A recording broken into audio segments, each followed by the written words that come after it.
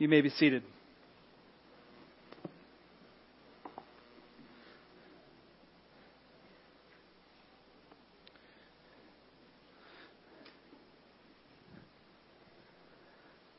They woke up early on Saturday morning,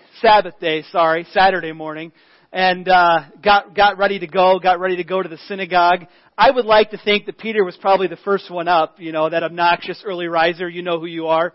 Ready to go right away. Andrew's wiping the sleep from his eyes, getting ready to go. And as the men started to get dressed and ready, they came to a realization that they had no food. Big problem. They had no food. 12 hangry men and no food. They should have come to the men's fellowship breakfast. The Northmen would have fed them well. But they had nothing. And they couldn't have bacon, so maybe they couldn't have come. I don't know. But in any case, they got up. They had nothing to eat. There's no loaves, no fish. That means no multiplication. 0 times 0 is 0. There's nothing. To make matters worse, on their short journey to the synagogue, Jesus took them right by a grain buffet. A grain buffet. They walked through the fields and they're hungry. And so they did what any hungry man would do. They just started plucking the heads of grain and they started to eat it on their way to the synagogue. And I don't know if they had grain on their mouth. I don't know how they were found out. Maybe Andrew stuffed his pockets, or something. I don't know how it all worked. But they were caught by the religious leaders, the morality police, the Pharisees. You guys did work on the Sabbath. And so they asked Jesus, they confronted him and said, do you know that your disciples are breaking the Sabbath day? Which of course means you're not supposed to work. And they considered harvesting grain, reaping grain, kind of a form of work. And you can see their reactions, I'd like to see Andrew as kind of looking down at his feet like, oh man, we're in trouble now. I kind of want to see Peter as about to say something like, well, you got, but he kind of stops himself because he realizes Jesus is here. I like to think of Judas as kind of being the guy that was like, I told you we should have bought something yesterday. I told you guys.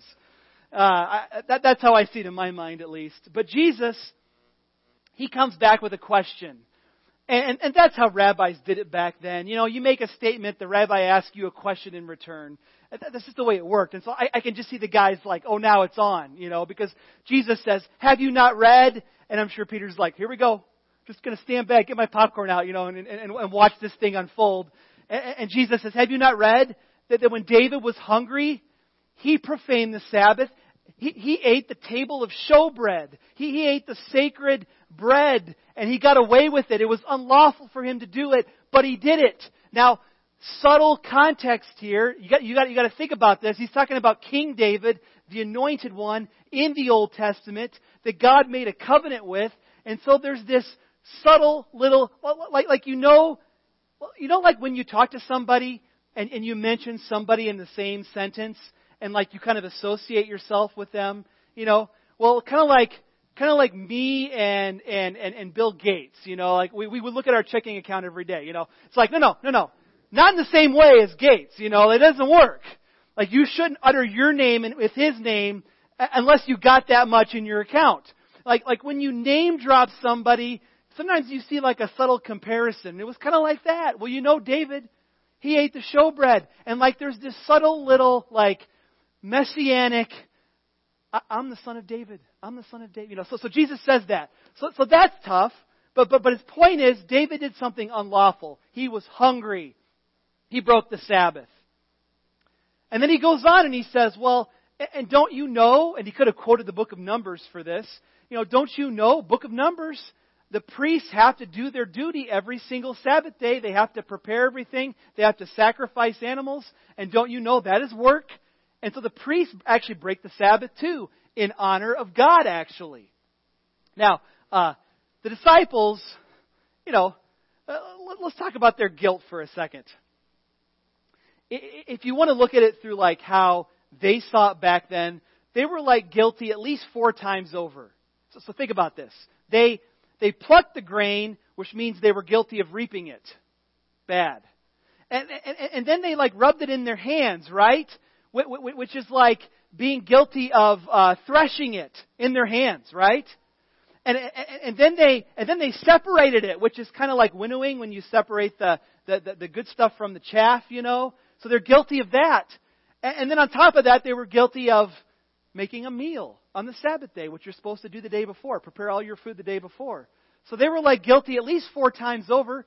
And typically a Jewish person would consider that like death penalty-ish, you know? Like you broke the Sabbath day. Jesus defends them. And his last line of defense may be the strongest. He says, something greater than the temple is here. Meaning himself, his authority. He's saying, I have authority that's greater than the temple. In fact, I am Lord of the Sabbath. And if you read your Bibles, you would know that God says, I desire mercy and not sacrifice. God is about mercy. Are you hungry on the Sabbath day? Then make yourself a meal. Eat something. He is Lord of the Sabbath. He is the one with all authority. And he challenges them on that basis. I would invite you to turn to the book of Matthew chapter 11, around verse 25, if you would do that this morning.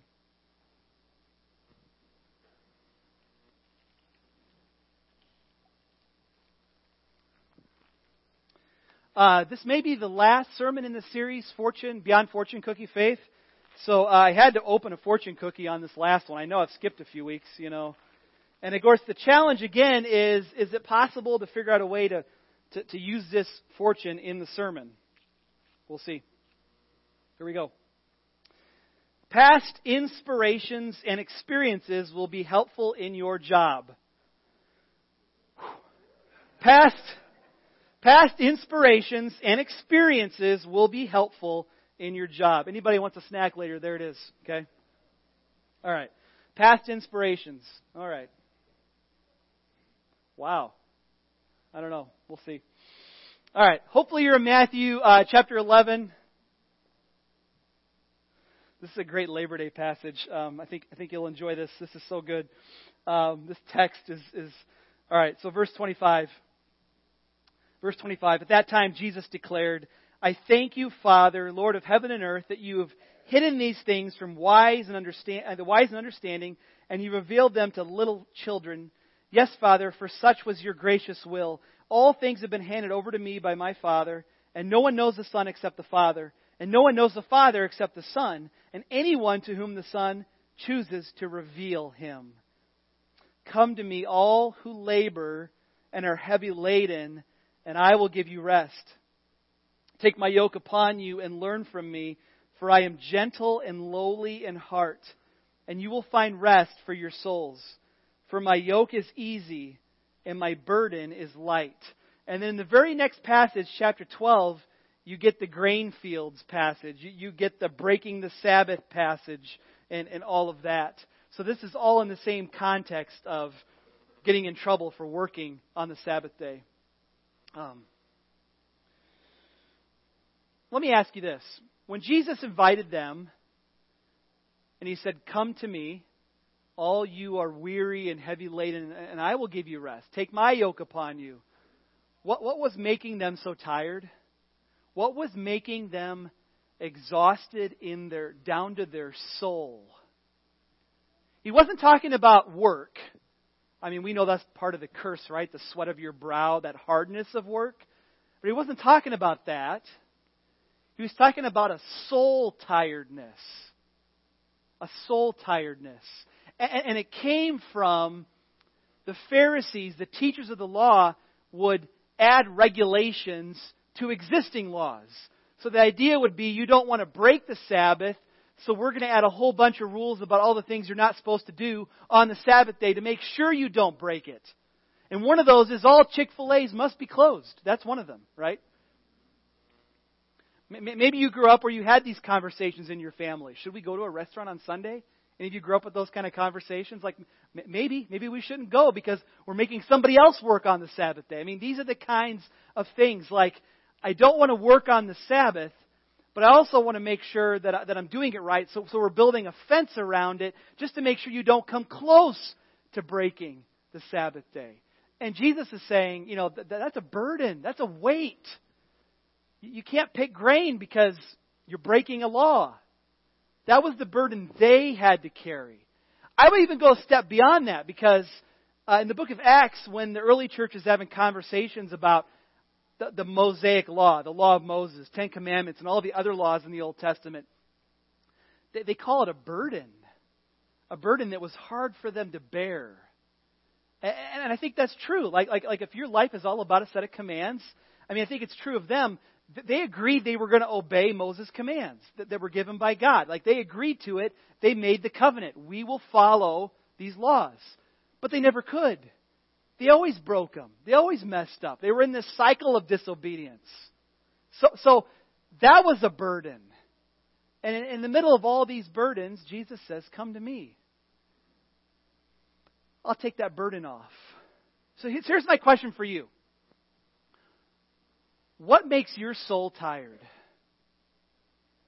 What makes you weary inside? Again, I'm not asking you about your work schedule. I'm not asking you what's on your calendar. I'm saying, what makes you tired inside yourself? What makes your soul tired? I'd like to suggest a few things in a few minutes, but if you could just hold on to that question for just a couple minutes. I'm going to come back to it. I'm going to make a few suggestions of things that I think make our soul tired. Because nobody here is forcing me to obey the law of Moses.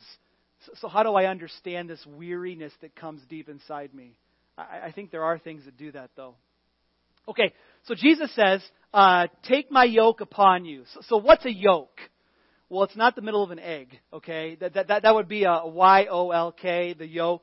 Again, what the men are eating for their breakfast, I'm sure. Something like that, But this is a Y-O-K-E. It's a yoke, and it's the idea of this wooden beam that would go across two oxen, and they could pull the load together. These beasts of burden would pull this yoke. And Jesus says, take my yoke upon you. So the idea of a yoke is, I think the best definition I've read, one of the simplest ones at least, is scholar D.A. Carson. We'll put that up. I think it's one of the simplest ones. I think it's one of the best. The yoke is the discipline of discipleship. So Jesus, a yoke is still a burden. A yoke is still something that you're going to carry on yourself. But Jesus says this is an easy yoke. It's a well-fitting yoke. It's not the same kind as the difficulty of the Pharisees. And so it's the discipline of discipleship. So a disciple, mathetes is the Greek word, it's a learner. You're a student. You're a pupil. You're following someone. You're following something. You're a disciple of someone's. And so to be a disciple of Jesus, he's saying, if you want to follow me, you take my yoke. And it's easy. The burden is light. Now, if I can get a little more specific, the yoke is also a way of understanding. I think when Jesus is talking here, it's a way of understanding the law. He's saying, if you listen to the Pharisees, they're going to add extra burdens on you. Their yoke is heavy. They're going to build a fence around the law. They're going to be legalistic. They're going to make you do extra things to try to please God. My yoke's not like that. My interpretation's not like that. Now, here's an issue then. Does that mean Jesus is anti-law? Is Jesus like all for the free-for-all? Do whatever you want. By the way, evangelical free does not mean we're free to do anything we want. Okay? For those that are visiting, it refers to a form of church governance. That's the way we are. That we're free from government control, which is really any church in America, to tell you the truth. So, what does it mean that Jesus says, take my yoke? Is he anti-law? Is he pro-law? What is he? Well, if you read Jesus, he'll often say things like, you've heard it said, do not murder. But I tell you, don't hate anybody. Or if you call somebody fool, you're in danger of the fires of hell. If you say somebody is a fool. That's a hateful word to use. So this is just Jesus. So you say the law says don't murder. Jesus, you're saying I can kill people in my heart, in a sense. So in some sense, Jesus raises the standard. But how is that different from what the Pharisees did by saying you can't winnow wheat, you can't harvest it, you can't reap it? How's that different? You see the contradiction that we get into here. How is Jesus' yoke easier? Well, first of all, he's not making everything easier. by saying don't follow the law. He's not saying don't worry about commands. Some of his last words were, teach them to obey everything I commanded you. So if you're saying, Jesus, following you is like taking on this easy and light yoke. So what does that mean? If you're not anti-law, and if you're not total law, like adding extra regulations, what are you saying then? What does this mean? So let me ask this question. If you haven't noticed, everything's in a question and answer format. What is the nature of Jesus' invitation? I'm going to say it like this. Jesus is inviting you to join with a person, not a system. He's inviting you to leave a system to join a person. That is Himself. We all have systems. And all the major world religions have a system. Do this and you will have peace. I mean, that's what they're all based on. You have to do it. It's a system. The old covenant, the law, was a system. Do these things and you will live. And I don't know. When I think about people from my past that have left the church, that have left the faith, that have complained about the church, one of the arguments that I hear over and over and over again is that the church is full of rules and regulations. That they conceive of the faith as this list of stuff that we have to do. It's a system. And if you do all these things, you're good. But they realized they couldn't do all those things, so they weren't good. They were bad, and they felt bad, and they just left it. And they realized no one else could do all those things either, which is why they think the church is full of hypocrites. And in some sense, they're kind of right. We do fail every day. But Jesus' invitation is not to join the church system of do's and don'ts. He invites you to a person. He says, you got to leave all that behind. And He says, come to me. Come to me. Not come to the law. Not come to the church. Come to me. It's a person. It's personal. So when people would ask Jesus, what's the greatest commandment? He could say, love the Lord your God with all your heart, soul, mind, and strength. It's a person. It's personal. He didn't say, well, just do this or do that. It's this way. So the invitation is to leave a system and join a person.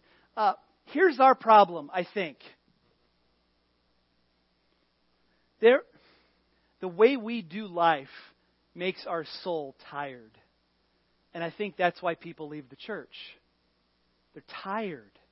They're tired of doing things the way they've always done them. Let me say it like this. I'll give you 3 selves. You can write them down or just listen along. Self-righteousness, self-effort, and self-centeredness.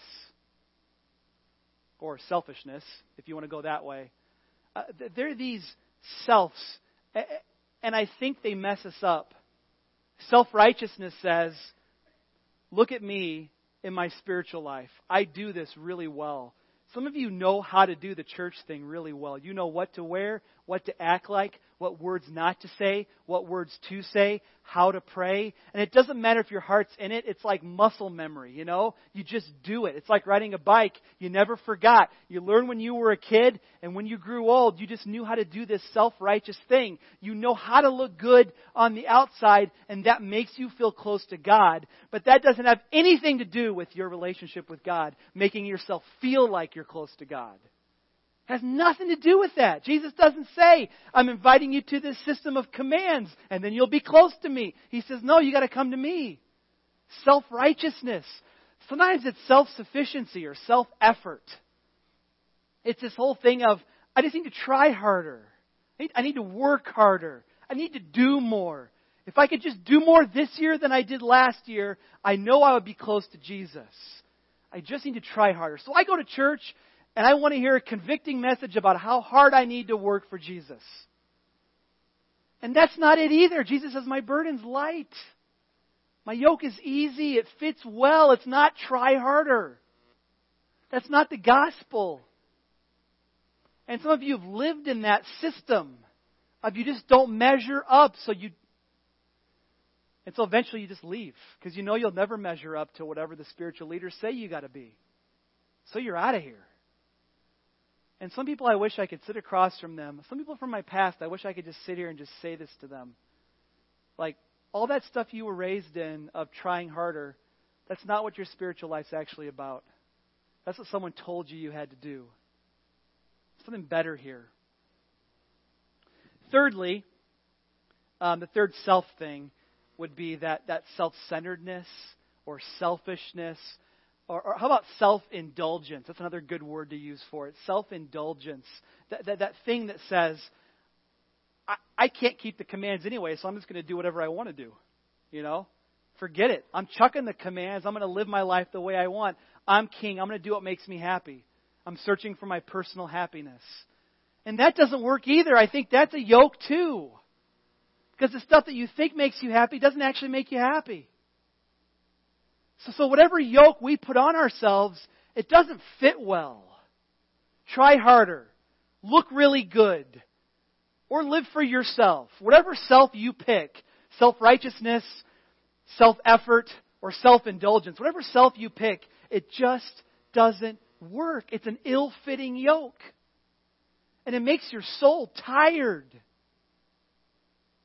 And so if you come to church today and you're like, I do feel that tiredness in your soul, my response to that is, you're not doing it right then. You're not doing it right because the promise of Christ looks different than however you're doing it. The invitation of Christ to say, come to me, is to leave whatever it is, how you're currently doing it, and come to a person. Now, when Jesus says in the text, He says, verse 29, take my yoke upon you and learn from me. Learn from me. What does Jesus mean when He says, learn from me? Again, it kind of sounds like I got to start memorizing things, right? I just heard a pastor say this. This is so great. I think it's Francis Chan that said this. Isn't it great that in the church, we're the kind of people that when Jesus says a command, we memorize it and think that we did it and we're good. You know, we've got it memorized. But Chan says, you notice that doesn't work like when your kids would say that to you if you told them to clean their room. Like Johnny, go clean your room. Okay, I got it. Clean my room. Memorized it. Got it. But if the room's not clean, you haven't done it. You know, you got to go out and clean the room. You got to do it. And so, what does it mean when Jesus says, learn from me, learn from me, learn? I would connect learn to what Jesus just said a few verses before. If you want to look at that 25 through 27, there's a reason I read that stuff today. Jesus says, no one knows me but the Father. No one knows the Father but me, and everyone I choose to reveal Him to. I think Jesus is talking revelation here. When He says learn, what He means is, I want you to learn me. I want you to learn the rabbi, the teacher, the master, the Lord, the Savior. Look at me. Not memorize everything I said to do, and not even systematize everything I said to do, but just learn from who I am. My character is humble and lowly if you would follow my way. Yes, there's still commands. I'll get to those in a second. I know some of you maybe feel the tension this whole morning of, how can he stop? You know, I'll say all these negative things about commands and self-effort. I'm getting there. I'm going to answer that. But Jesus says, learn from me. And I think when He says, learn from me, He means, I've revealed myself to you. So take a good long look at me every day of your life. And I'll show you this yoke. I'll show you how to be my disciple. I'll show you how to follow me. Just keep looking at me. So that leaves us with the tension, hopefully, that you feel even right now in your hearts. Here's the tension. How can Jesus leave this earth and say, teach them to obey everything I've commanded you? Sounds like a system, right? Teach them to obey all these different things that I've commanded you. How can Jesus say that? How can the Scripture say, be holy as I am holy? How can Jesus say, if you love me, obey my commandments? How about I give you an even stronger verse? How about this one? If anyone wants to follow me, let him deny himself, take up his cross, and follow me. How can a cross be a yoke? There's my question. Anybody got an answer for that? How is your relationship with Jesus both a cross and a yoke? Do we get to pick? Because I'll take the yoke. How about you? I don't want the cross. I don't enjoy carrying the cross. It hurts my back. There's splinters. It's heavy. Crosses are heavy. Yokes are not, according to Jesus. His yoke is not. How in the world, and this is from the same book, this is Matthew writing, so I'm just saying it's the same book. Matthew 11, Matthew 16, same book, cross, yoke.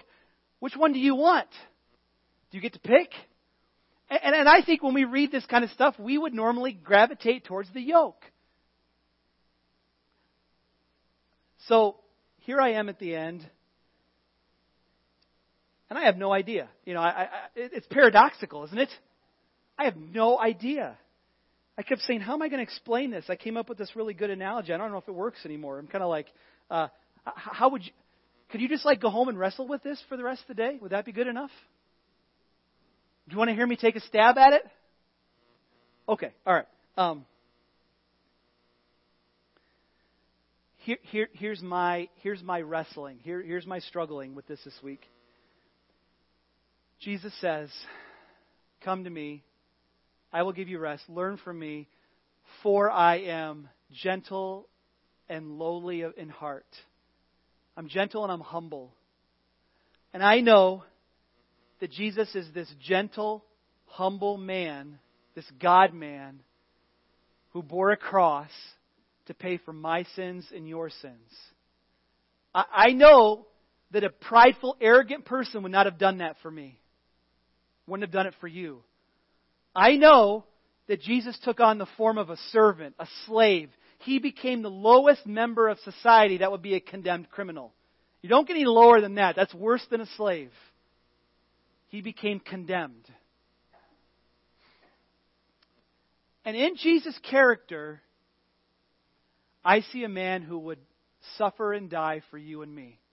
When I look at him, I love this person.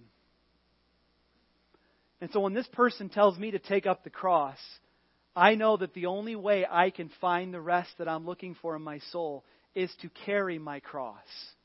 For you to carry your cross. It takes some effort to enter rest. It takes some effort to take on Jesus' yoke.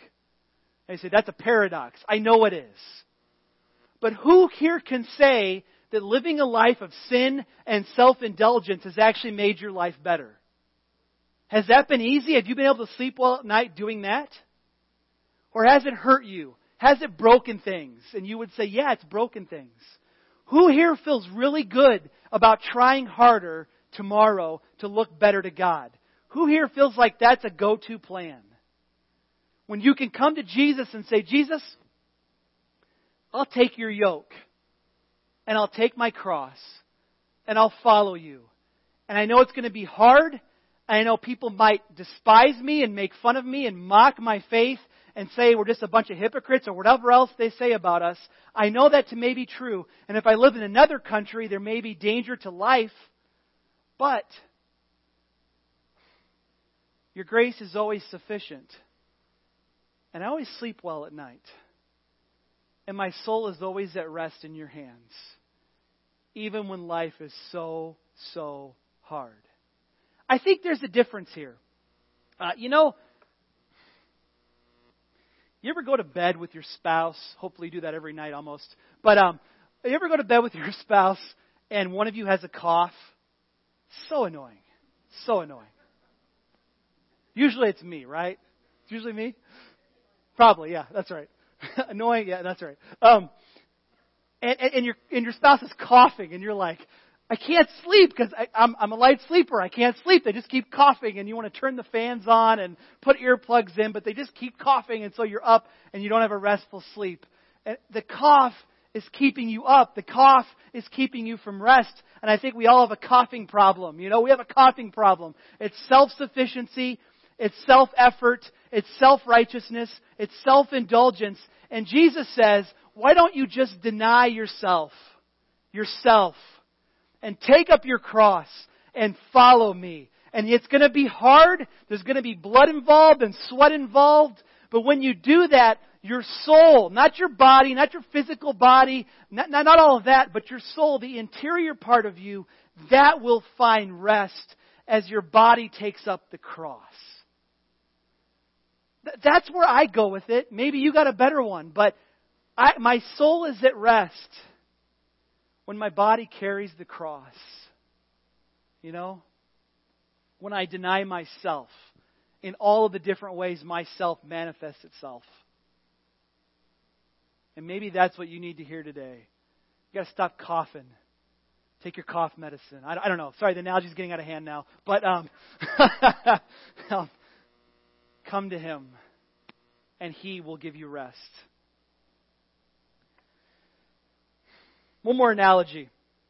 One thing I'm thankful to never have to do again as a senior pastor is do an all-nighter. I love that I will never, ever... Well, I don't have babies in my house anymore. I guess I don't have to do all-nighters in that sense either. So no more all-nighters for me. But when I used to do all-nighters, this is the way the night would go.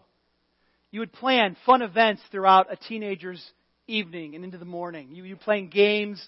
We do capture the flag often. By the way, capture the flag. Let me tell you a secret. If you ever find yourself in a great capture the flag game in the middle of the night. Here it is. I was the last one on my team. I was the last guy standing. All the rest of my guys have been captured. This is it. This is how it is. And you know, the enemies are trying to get into your territory and get your flag. So I guarded a location where my flag wasn't at. Did you hear that? I guarded a location where my flag wasn't at to play a psychological game on the other team. And so they thought my flag was in this set of bushes, but really it was not. And so my theory was, I can outlast everybody out there, and I can win this game by... Well, I can have a stalemate, basically. That's the best I can do. I'm going to lose otherwise. It was a stalemate, people. That's right. Psychological warfare right there. But anyway, one of the things at the end of an all-nighter is you play capture the flag all night, and you get to the early morning hours. It's like 6 a.m. And then I get the privilege of saying to a bunch of students, you've had your fun all night, now it's time to clean up. And you'd think I had just like cussed at them and they were like running for the hills, you know, like, what's going on? I just asked you to do something totally foreign. They're exhausted, they're crabby, they want to go home and sleep and take their crabbiness out on their parents. It's true. And I'm asking them to clean up. And the cleanup part's the important part, right? They had their fun all night. Maybe my point is this, that we've chosen ways of doing life, of thinking about our faith that are not conducive to the rest Jesus describes.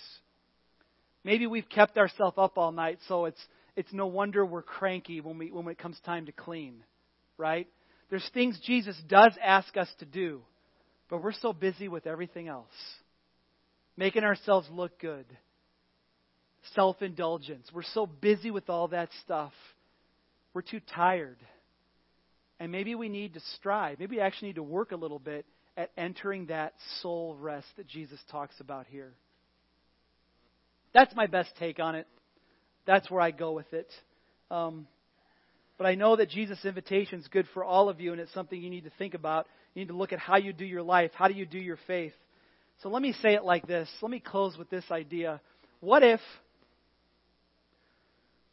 somebody greater than the temple is here? What if someone greater than your hopes and dreams is here? What if someone greater than your desire for wealth is here? What if someone greater than your sinful pleasures is here? What if He's here? And He says, I just want you to look at me. I want you to focus on me. I want you to know me, love me, follow me, take up your cross. If you want to know where do I start, that's number 5. Where do I start with this whole thing? I'm just going to give you a verse. I'm not going to give you a list of 5 things because Jesus didn't do that here, really. What's 5 ways I can find rest for my soul? He doesn't do that.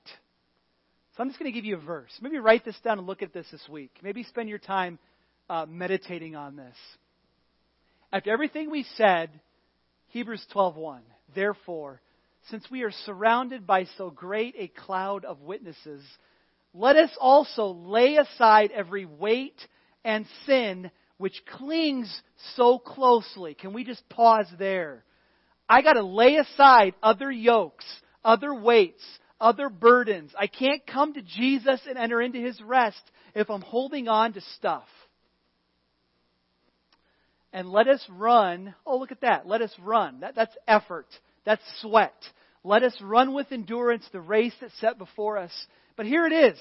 Looking to Jesus, the founder and the perfecter of our faith, who for the joy that was set before Him endured the cross, despising its shame, and is seated at the right hand of the throne of God. Consider Him who endured from sinners such hostility against Himself.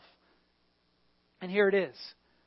So that you may not grow weary or faint-hearted. I see soul rest there. Don't get tired. Don't get weary. Don't get faint-hearted. Keep your eyes on Jesus. And that means whatever it is right now that's taking your eyes off of Him, that's got to change. I don't got 5 steps. I've got 1 step. You look at Jesus and you toss everything else to the side. Can I give you a moment of rest to think about what that looks like, and then we'll pray? Would you bow your heads and close your eyes?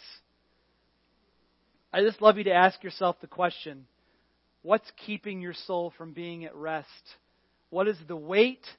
What is the burden? What is the sin? And can you see yourself laying that aside so that you can look at Jesus more closely?